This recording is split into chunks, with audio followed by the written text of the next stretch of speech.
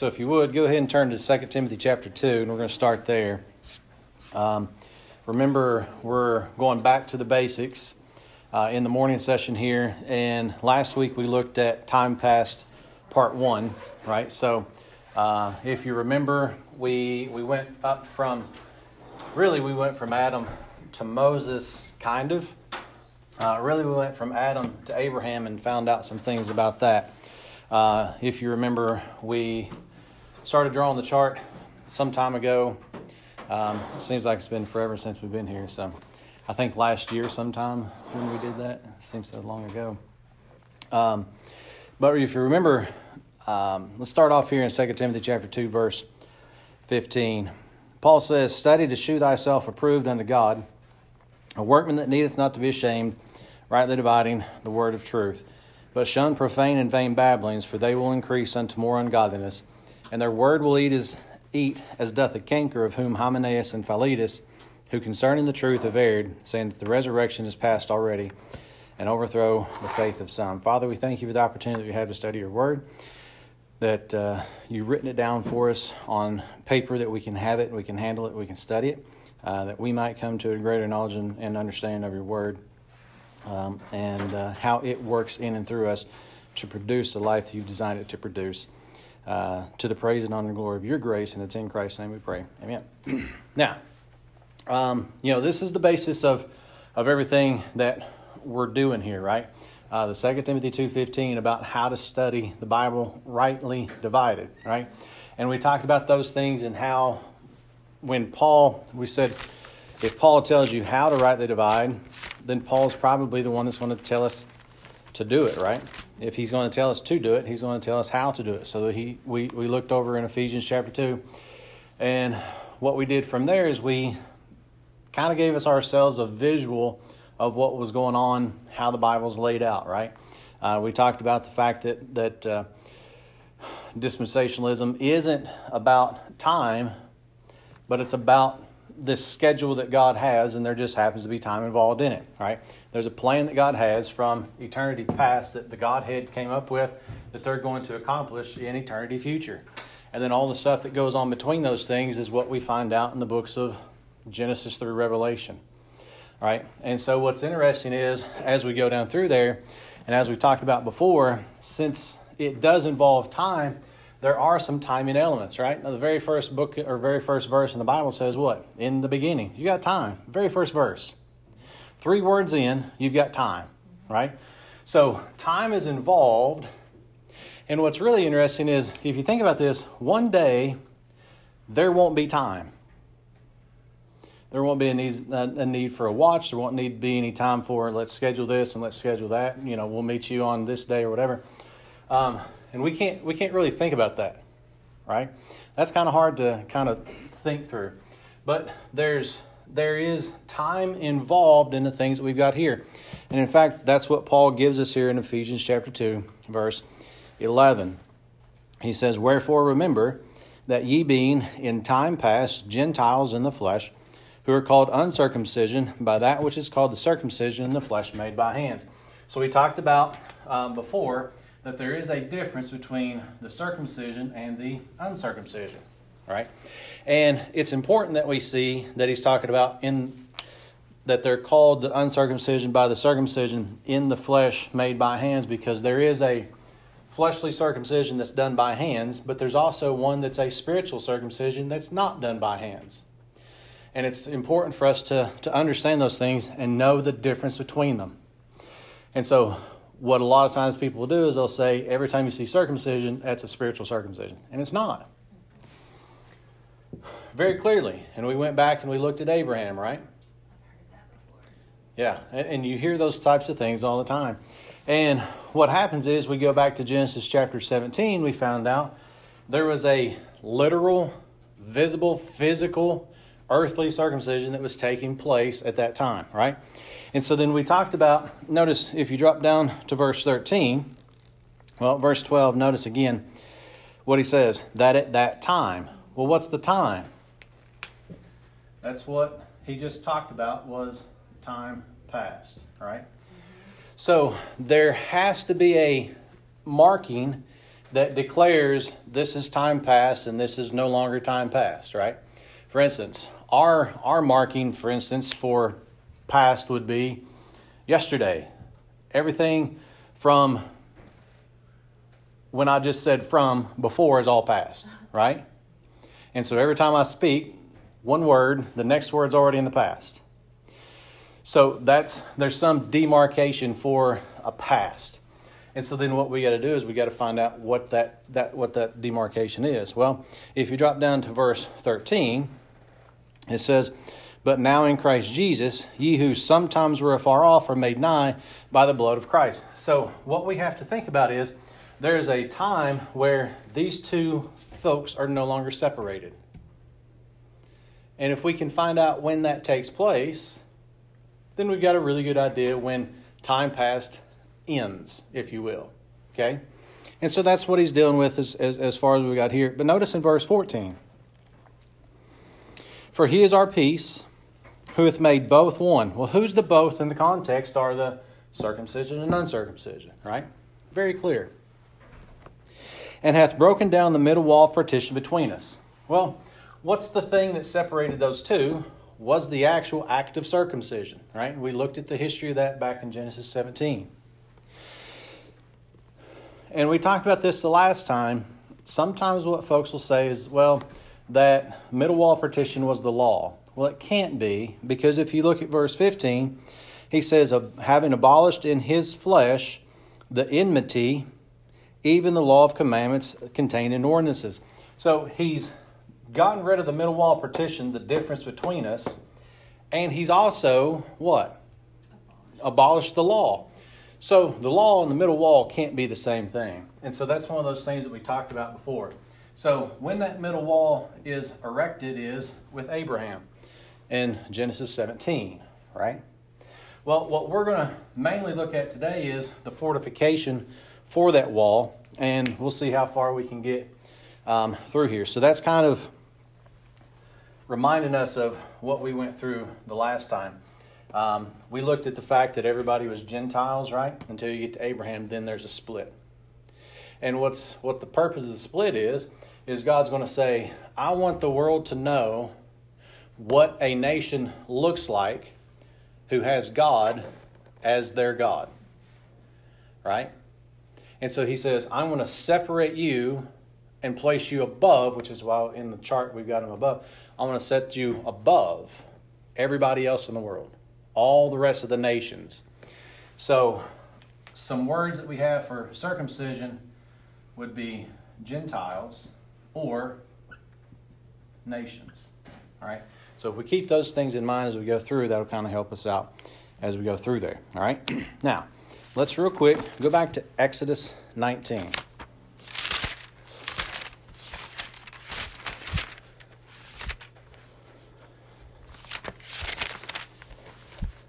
Exodus chapter 19. And we'll see this a little bit more as you go through. So just to kind of give us a history lesson up to this point. Israel, which isn't a nation prior to Moses, where we find ourselves there is they're in captivity in Egypt, right?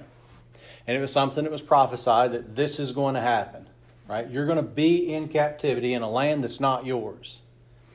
And so then what happens is they're over here in Egypt, and this is where we come out after this.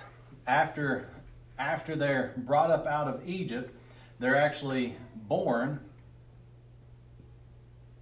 as a nation. All right?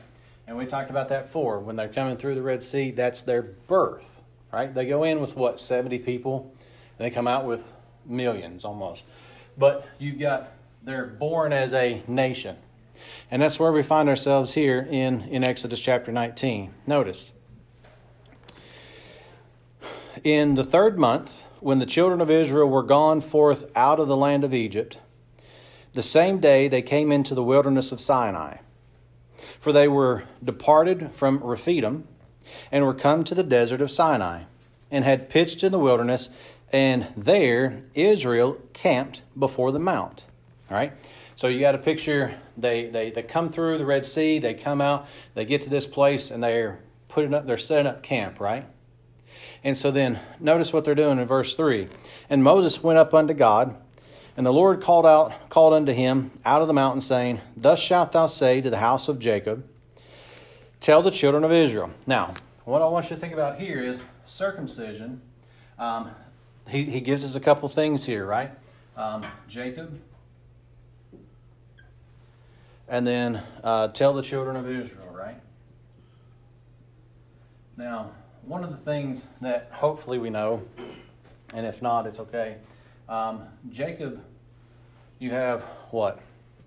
Abraham, Isaac, and Jacob, right?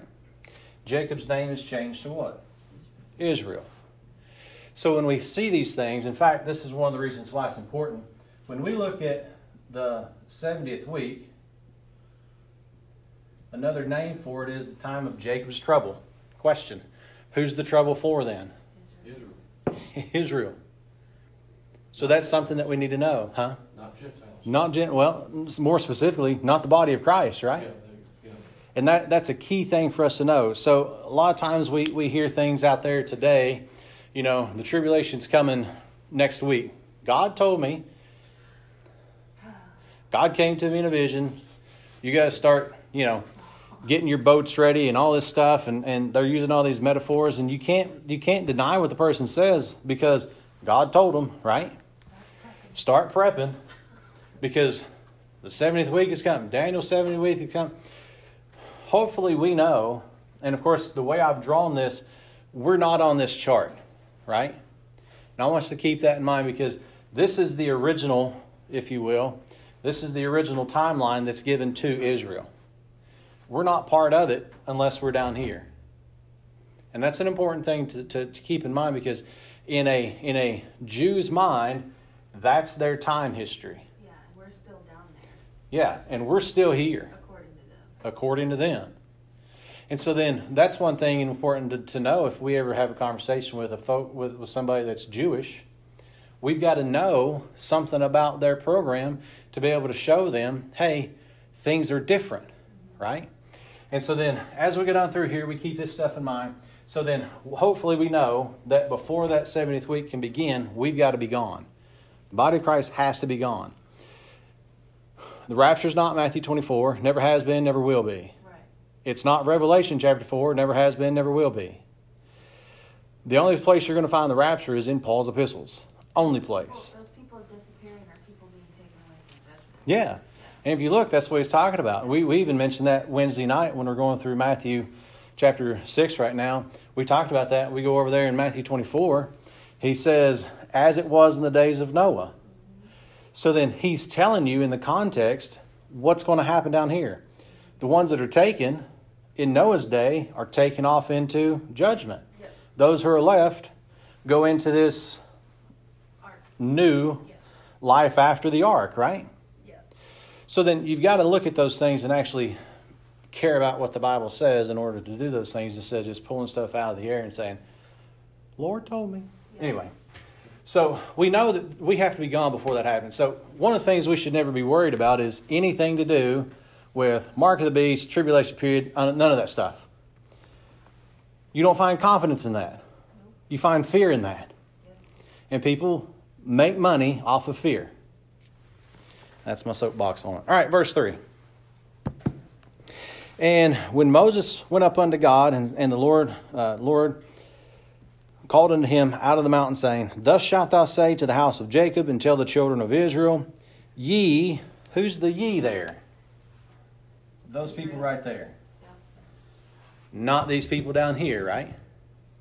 Notice, ye have seen what I did unto the Egyptians. In fact, the Egyptians would be these folks down here, right? And how I bare you on eagle's wings, and brought you unto myself. Now therefore, if you will obey my voice indeed, and keep my commandment, then you shall be a peculiar treasure unto me. Notice, above all people. That's one reason why we have them up here and not down here, right? They're above all people. Notice, for all the earth is mine.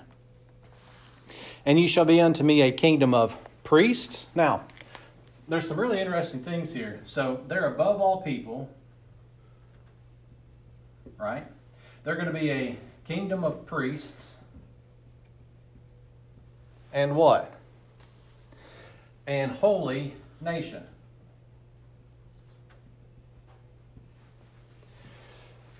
That's part of who they are. That's the ye, not these folks down here, right? So we've got to keep those things in mind as we go through. By the way, that's not America. Hate to break it to people. We're not a holy nation. Never have been. And never will be. My theory on that is that when the rapture happens, America will collapse and it won't even be here. It may even collapse before then. I wouldn't be shocked if it wouldn't before then. In Revelation, it mentions nothing about America. No. Oh, it's the eagle. No, it's not. Just quit. Anyway, we can spend a whole time on that. I know. So, these are the words which thou shalt speak unto the children of Israel. And Moses came and called for the elders of the people and laid before their faces all these words which the Lord commanded him. Notice, and all the people answered together and said, all that the Lord hath spoken, what? We will do. Good luck. Give me something to do and I'll do it. Isn't that what religion is today? Yes. Give us something to do, we'll do it, and I'll prove that I'm good. Notice, all that the Lord hath spoken, we will do. And Moses returned the words of the people unto the Lord. Now, I'm going to stop there for just a second. So what happens is, Moses goes up, talks to God, and he says, I want you, Moses, to go tell these people, keep my commandments. And they say, No let's do it. problem. Give me the list. Check them off. And Moses goes back to God and says, all right, they're in. What's interesting is Israel all the time, and it's really interesting. We always look at Israel and think, man, you all had it.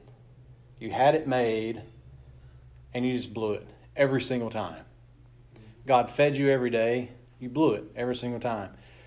And then sometimes we're always looking at them saying, man, how could you do that? And yet we do the exact same thing. For the same reason, for a lack of knowledge, right? But it's interesting as you go through there. So what we have here is what? Israel now has what they're going to have here in chapter 20.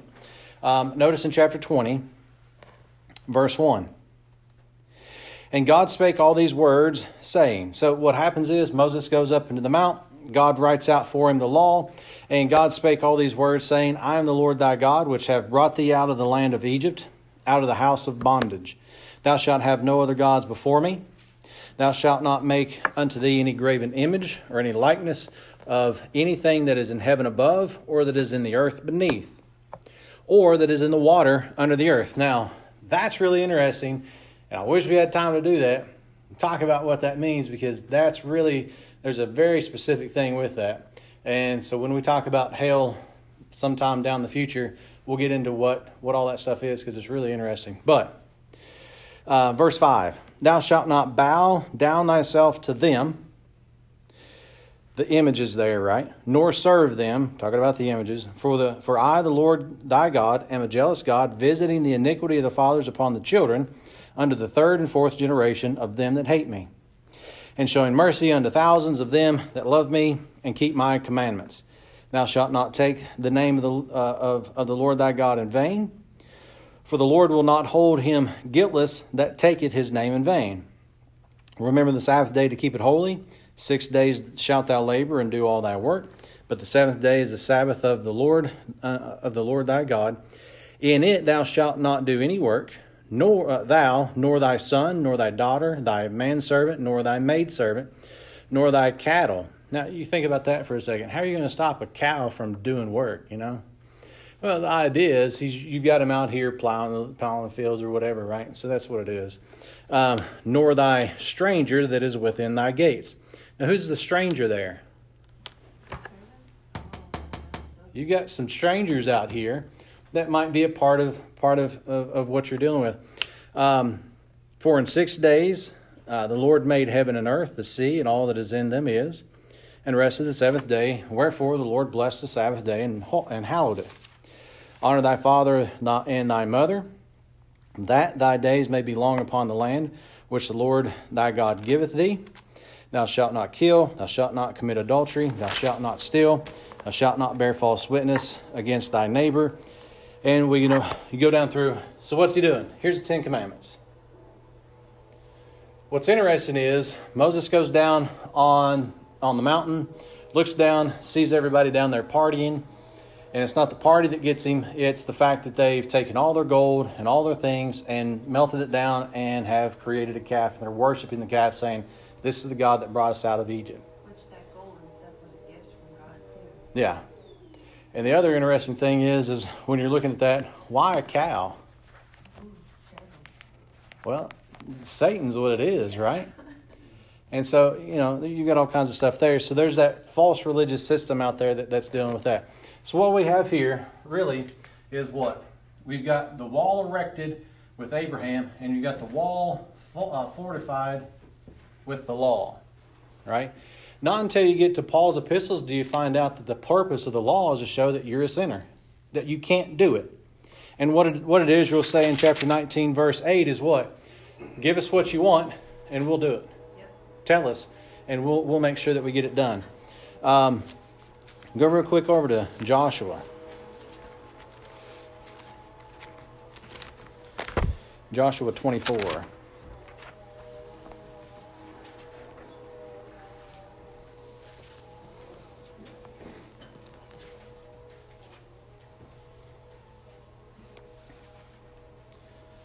So Joshua chapter 24.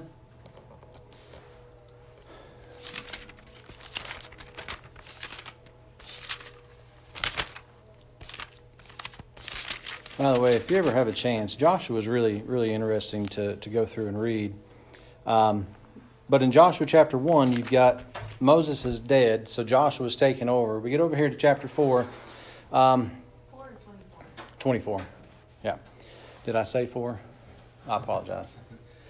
You all knew where you're going, so you're good. Joshua 24. It's been a really weird couple of weeks with the kidney stone, and I've still got it and everything else that goes along with it, but we'll see what happens. All right. Chapter 24. Let's start off in verse 17. All right. For the Lord our God, He it is that brought us up and our fathers out of the land of Egypt. So what He's doing is He's taking them back here, right? Bringing them up out of Egypt, from the house of bondage, and which did those great signs in our sight, and preserved us in all the way wherein we went, and among all the people through whom we passed. And the Lord drave them out before us, all the people, even the Amorites which dwelt in the land. Therefore will we serve the Lord, for He is our God. And Joshua said unto the people, Ye cannot serve the Lord, for He is an holy God. He is a jealous God. He will not forgive your trespasses nor your sins. Notice, if ye forsake the Lord. Now, when you think about what's going on here, he says what? There's this issue, and we talked about it before with Deuteronomy, right? You go back to Deuteronomy 28, and he says, if you do these things, then I'm going to bless you. And if you don't do these things, you're going to have a curse. And he's saying the same thing here. He will not forgive you your transgressions, nor your sins, if you forsake the Lord and serve strange gods. Now, what does Israel do over and over again? Forsake the Lord and follow after strange gods. When you go back and you see, you've got Saul and David and Solomon, the first 3 kings in the nation of Israel. What happens with Solomon is he starts getting into this Baal worship stuff, which is really the same stuff that Egypt was into, which is really what every religious system that you see today is based off of. And they always followed those things. Why? Because it felt good doing it. Is really what it is. It appeals to the flesh. That's why a lot of people enjoy religion, because it appeals to the flesh. I feel like I'm doing something good. And then what that makes is, since I'm doing something good, God, you now owe me whatever. Eternal life, health, wealth, whatever. But notice, if you forsake the Lord and serve strange gods, then He will turn and do you hurt and consume you after that He hath done you good. And the people said unto Joshua, Nay, but we will serve the Lord. Isn't that the same thing they said with Moses? Tell us what to do and we'll do it.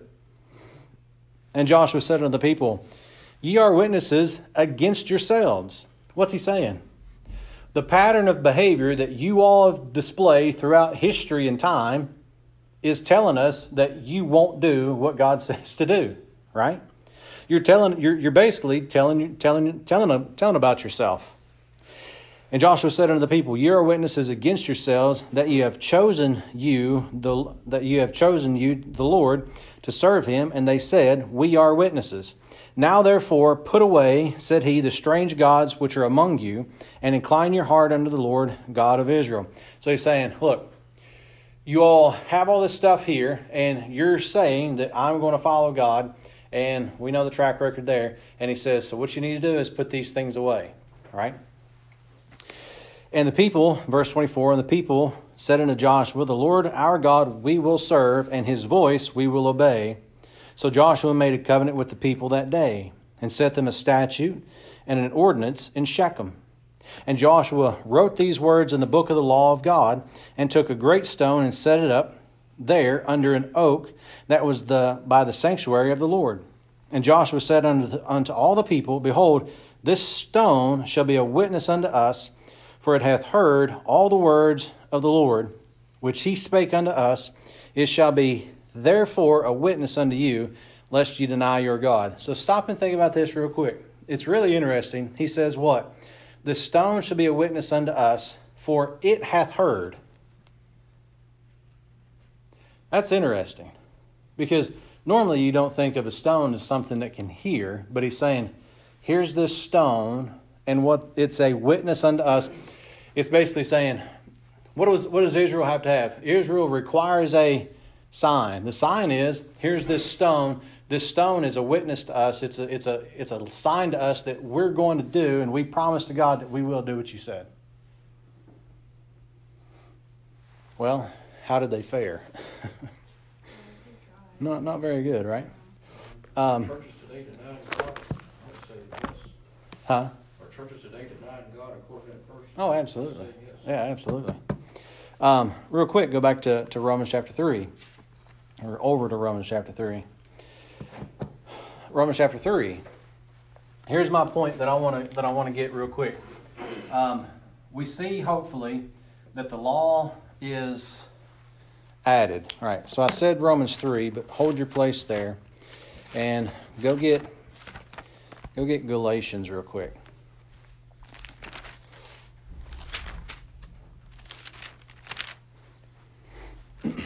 Go get Galatians chapter 3, because we'll get back over to Romans chapter 3 in here in a second. But I want us to see what we've got here. Notice in Galatians chapter 3,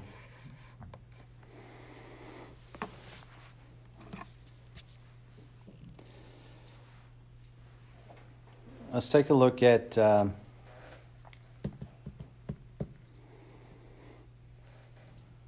we won't go through the whole thing. Let's just start off in verse 17 real quick. Verses 13, 14, and 15, verses 14 especially, talks about a promise.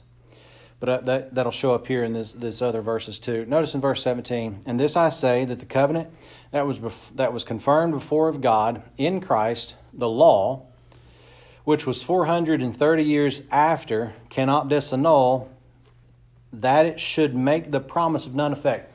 So what he's doing is, Paul tells us right there, there's a thing called the law, and notice what he says. The law was 430 years after something, right? And the law can't disannul that something. Well, we find out, verse 18, For if the inheritance be of the law, it is no more of promise, but God gave it to Abraham by promise. Verse 19, Wherefore then serveth the law, it was what? Added. Because of transgressions, till the seed should come to whom the promise was made. So what he's saying is, there is a law that was added to what he calls promise, right? There's a promise that's made specifically here to Abraham. And that promise, if you go on down in verse 21, the promise is eternal life. All right, so there's a promise that is given to Abraham specifically about there is going to be eternal life. And we talked about this before. When Abraham takes his son Isaac up into the mountain to sacrifice him, Hebrews tells us what? He knew that God would be able to raise him from the dead if he actually has to go through with it. So he goes, huh? Where's that? Hebrews. Yeah. So you've got Genesis 22 is the actual thing that takes place.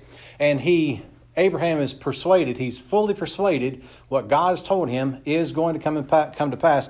And he knows that if he has to die, he has to also get eternal life. So we talked about it before, he knows something about resurrection life, right? Yeah. So there's this promise of eternal life. And for the nation of Israel, something was added. And that thing that was added was the law. And he tells us right here in verse 19, wherefore then serveth the law? What's the purpose of the law? It was added. Why? Because of transgressions. So then what we find out here is what's the real purpose of the law is to show that we are sinful. Back over to Romans chapter 3, and we'll see that, right? So there's a promise that's given. God adds to it the law, but the law can't disannul that promise of eternal life.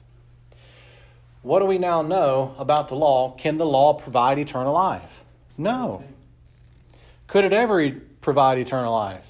No. Can it get rid of eternal life? No. It can't disannul that promise, right? So that's something that's really interesting on this side, if you will, of the cross to know that stuff. Really, I would say this side of Acts 9, really, right? Because they didn't even know that in Christ's earthly ministry or even after his resurrection. Okay.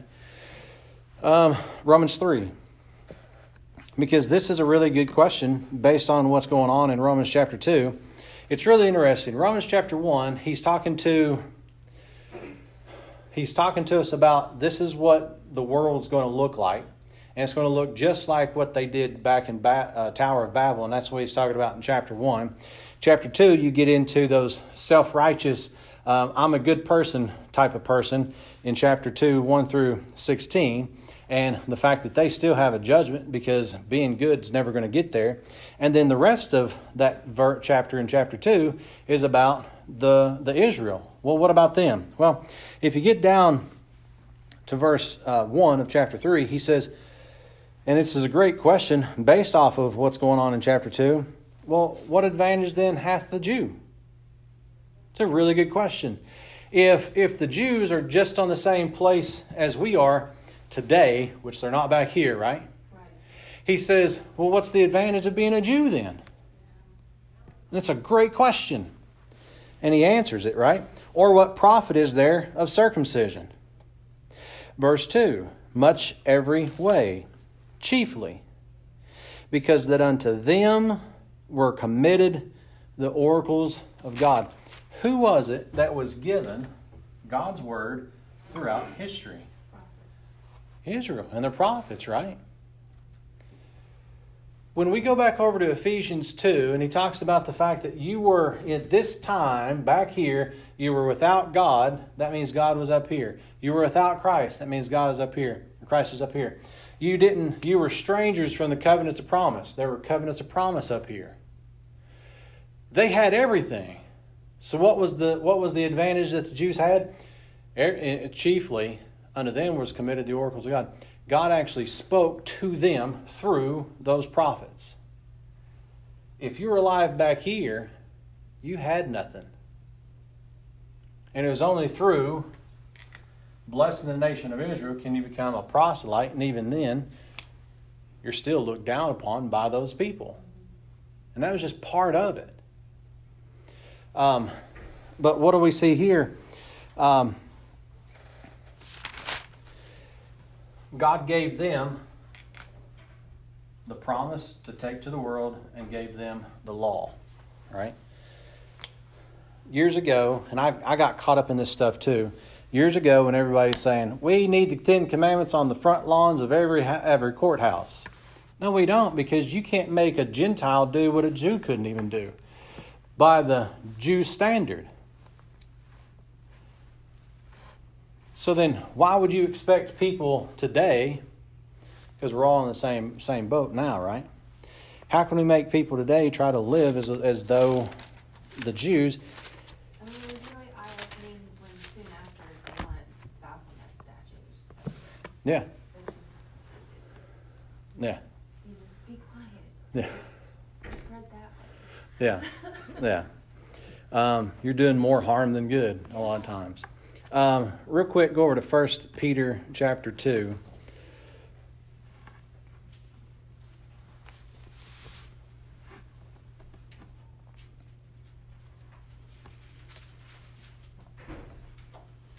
And we'll see something here real quick.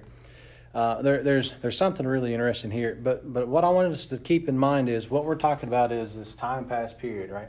By the way, you see everything's up here, right? It was really good to be part of that group back then. Not so much down here. And notice here, 1 Peter chapter 2. Let's start off at verse 1 just to kind of get the context here.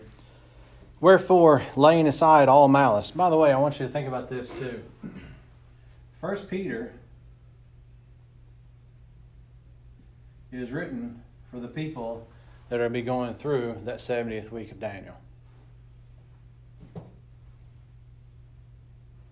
was this written before Paul? Mm-hmm. Okay. Yeah. In fact, if we study it out and we don't look at outside people's numbers, the very last book that was ever written was 2 Timothy. Yeah. Everything was written prior to that. And I know everybody comes along and says, Revelation was written in 90 AD. It wasn't. It was written way before that. 50 to 55 AD. Yeah. So, I mean, it was written before Paul penned 2 Timothy. So then we think about those things. But what's really interesting is that 1 Peter is written for people that's going through that tribulation period. Are we going through the tribulation period? Is 1 Peter written directly to us? Can we read it and understand it though? Yes. Yeah. Should we? Yes. Yeah. One of the greatest things that I've ever heard leveled against any of us is we all don't care about anything outside those 13 epistles. I would say I think we care more about that than most people do. Yeah. Oh, yeah. And if Now- you look at 16:25 in Romans, it says, "And the scriptures." Yeah. Of the prophets. Now, what's interesting is there are folks that do not do anything other than Romans through Philemon. And that's a detriment to most everybody because that's the group everybody focuses on and says, see, you're just like them. Okay. Then you move on. Another soapbox Free moment. gracers. Huh? Free gracers. Hyper deep. Yeah. Man.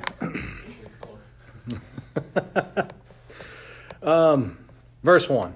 Chapter 2, verse 1. Wherefore, laying aside all malice and all guile and hypocrisies and envies and all evil speakings, as newborn babes, desire the sincere milk of the word, that ye may grow thereby. If so be, ye have tasted that the Lord is gracious, to whom coming, as unto us a living stone, disallowed indeed of men, but chosen of God and precious. Ye also, as lively stones, are built up a spiritual house, an holy priesthood, to offer up spiritual sacrifices acceptable to God by Jesus Christ. You go on down, and there's some things there that's really interesting, but drop down to verse 9. And he's telling them, he's reminding them of what took place back here. All right? And if you think about this, what he's going to do there in the verses that we're skipping there, he's going to remind those people during the tribulation period of that time right there. He's going to remind him of what's going on. What took place right before the death of Jesus Christ all the way up until the stoning of Stephen. He's going to remind them of what's going on there. Notice in verse 9. But ye, who's the ye? Israel. These people out here, specifically, it's going to be the 144,000, the little flock at that time. Right? Gotcha. And so he's going to talk to them and then say, you're going to go out and do some things. So then people are going to be brought back unto their ministry. And they're going to become part of that ye. And notice, but ye are a chosen generation, a royal priesthood, an holy nation, a peculiar people, that ye should show forth the praises of him who hath called you out of the darkness into this marvelous light, which in time past were not a people. Now, there is a time when that little flock, and people who were members of that little flock, were they no people? Moses talked about it back in Paul even brings it up, and he says, you're no people, and God's going to provoke you to the nation of Israel to jealousy by a no people. That's a little flock during Christ's time. Peter and all those folks. Right? So when you think about what's going on there, he's saying, in time past we're not a people, but are now the people of God, which had not obtained mercy, but now have obtained mercy. So there's a group of people here that live up until they all die and go away, really, that was called the little flock. So their job was to go out into the world and preach that gospel, the Great Commission, right? Make Israel jealous? And that was part of it, yeah. Wow. That was part of their job. Was it Romans chapter 10? He goes into that, right? So he talks about that little flock was to provoke the unbelieving Israel to jealousy. Well, they did so much so that they actually murdered Stephen. Yeah. Right? And so then what we have to think about is, if this was the original timeline, which it was, but God knew that he was going to come in here and put in the dispensation of grace, right? But you got to think, this little flock was going to be that little flock at that time, but since God intervened with the dispensation of grace, you're going to have a new group of little flock, if you will. And you got to think, this is going to be at least 2,000, if not more, years from the time that these people knew this. And so that's why Peter's reminding them, this is what was taking place back there. And we've now got a job to do. And we get to go do the actual Great Commission, not just here during the 70th week, but going into that millennial reign. So you've got Christ comes back, you've got the 1,000 years. Satan is put in the bottomless pit for 1,000 years, and he's loose for a season. I still want to know what a season is. I've not figured that out yet. Yeah. How long is that season? I Right? want to know how long the blind for Jesus for a season. Yeah. I want to know what a season is. Yeah. So it's really interesting. So then you've got Christ comes back and he sets up the great white throne judgment, right?